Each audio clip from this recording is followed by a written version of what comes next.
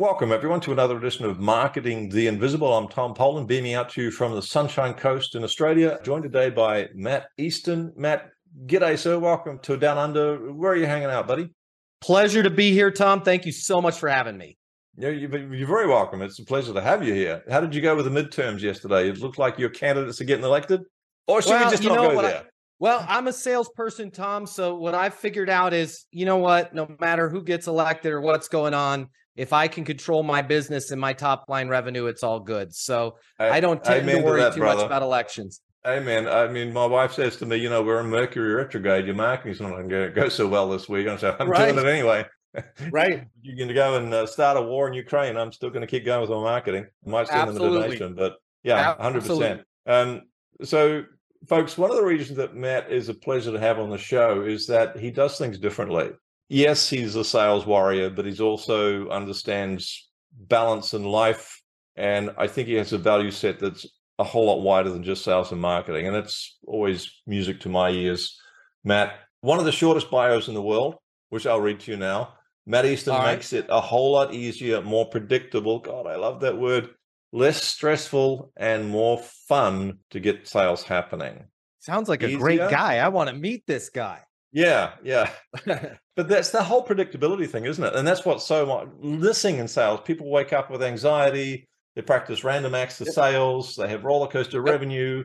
And so it's the predictability and it's less stressful and it's easier. So let's rock and roll.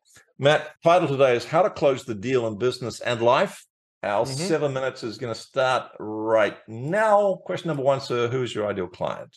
Ideal client's going to be sales reps, managers, business owners, entrepreneurs, anybody, Tom, who wants to increase sales and top line revenue. Those are two different things because I can increase sales and give my products away. As a marketing genius, there comes a point where we're giving too much away there. Anyone who wants to increase sales and top line revenue without having to spend their entire budget on advertising or give away their profitability and discounts. Right.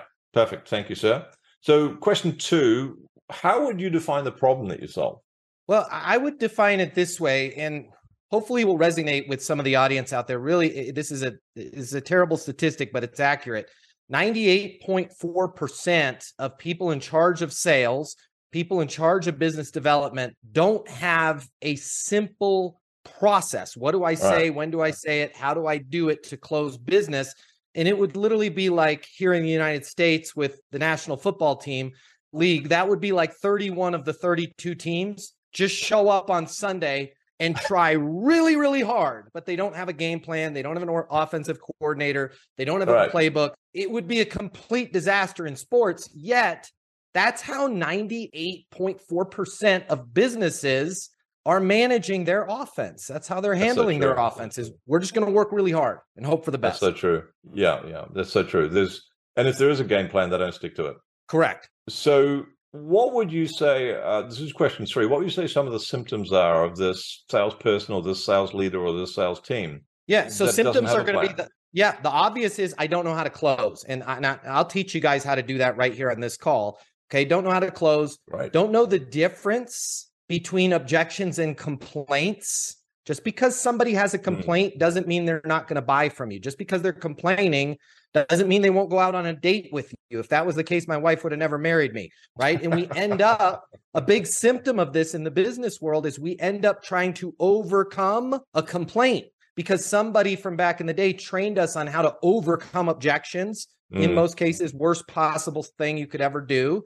But we're trying to overcome complaints and we're having these microaggressions and micro arguments with our customers that don't need to have to be there. The last piece, the last symptom is they don't have a sustainable pipeline. So they're getting geniuses like you on the marketing side to fill their funnel with leads. And they're saying things like, oh, they're not qualified. They'll never buy. I won't call them back again. You should have a sustainable pipeline where you can reach back into that pipeline at any time and reinvigorate it and pull revenue out of it. So it sounds like the actual sales process is a point of conflict, therefore a point of stress, and not having the predictability that pipeline is also a source of stress. So Yeah, 100%, Tom. Yeah. Predictability might be boring, but it's certainly not stressful. Correct. And unfortunately, a lot of the the game plans that people are having, the common mistakes that they're making is they're using an old game plan that's like taking the playbook from a football team from the 1920s when they wore leather helmets and smoked cigarettes during the football game, right? It just doesn't work. It just doesn't work today. I see. 100%. I see that from the sales systems from the 1950s, for God's sakes, being lipstick on a pig and using it again. So 100%. Real quick, give us a couple of. So we're talking about people that are the sales oriented, the growth oriented. They want to try new stuff. They realize they've got this problem, but before they find your solution, what would you say a couple of the common mistakes are that they make? They think they know everything, right? They think they've got it down. They underestimate the amount of people that they're going to have to talk to sell their product, and we see these cold wars, if you will, between marketing departments, if it's a large organization, and sales, or if you're an entrepreneur or solopreneur, a cold war between you and whoever you're buying your leads from, where you think it's them and they think it's you. It might be both, but unless you specifically know, here's exactly what I say, here's exactly how I close deals, you're a big part of that problem. Right. Perfect. Thank you, sir. 2 minutes left. Let's go to a top tip. Question 5. What can you offer people that won't solve the whole problem? They might need you for that, but it might get them started and a step in the right direction. Yeah, I can change their life right now. I can change your life right now too, Tom. How about I teach everybody? How about I teach everybody, including yourself, how to close right here, right now? This is the part I've been waiting for. A drum roll. Go for it. Okay.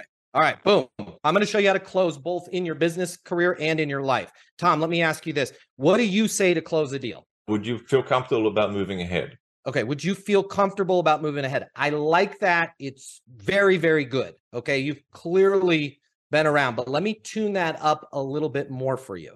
And to rewind a lot of people who aren't where you're at right now, as they say things like, hey, do you want to sign the agreement? Can we get this in front of the board? Do you want to have lunch together? Okay. Right. People are exponentially more likely to move forward to do things based on their reasons and not your reasons. So what I'd like everybody to start saying is, does it make sense to blank? Because I might not feel comfortable doing something, but it might make sense. Every time I go to my doctor, they get me to do stuff that I'm not comfortable doing, but it makes sense. So if we just change that wording to, does it make sense to blank? Hey, Tom, does it make sense to sign the contract? Does it make sense to get this in front of the board? Does it make sense for you and I to have lunch together? If that person says no, it positions you perfectly because you've asked them a timing question, right? To go, no, it doesn't make sense. Got it. What's a good next step then? Oh, then, love it. Yeah, so, shut up and let them answer, right? If they don't know, say, point the question at yourself. What's a good next step for me? Or what's a good next step on my end? And at that point, if they still don't know, you can set a next step. Hey, Tom, I'll call you Friday if I haven't heard from you before that. Right. Fair enough? 10 seconds left. Where can people go to find out more about what you do? EastonUniversity.com. EASTON University.com. And what are they going to find there, Matt? They can jump on my free video tips mailing list. I will be sending them useful tips just like the one we went over right now on a very regular basis. No cost to them. Matt Easton, you brought a lot of value in a very short space of time. Thank you so much for your wisdom and your insights, and you're just oozing with experience. Thanks. It makes sense. Tom, thank you so much. Pleasure being here. Yeah, it makes sense. If it ever makes sense for us to talk again, let me know. We should do that. Thank you. Thanks for checking out our Marketing the Invisible podcast. If you like what we're doing here, please head over to iTunes to subscribe, rate us, and leave us a review. It's very much appreciated. And if you want to generate 5 fresh leads in just 5 hours, then check out www.5hourchallenge.com.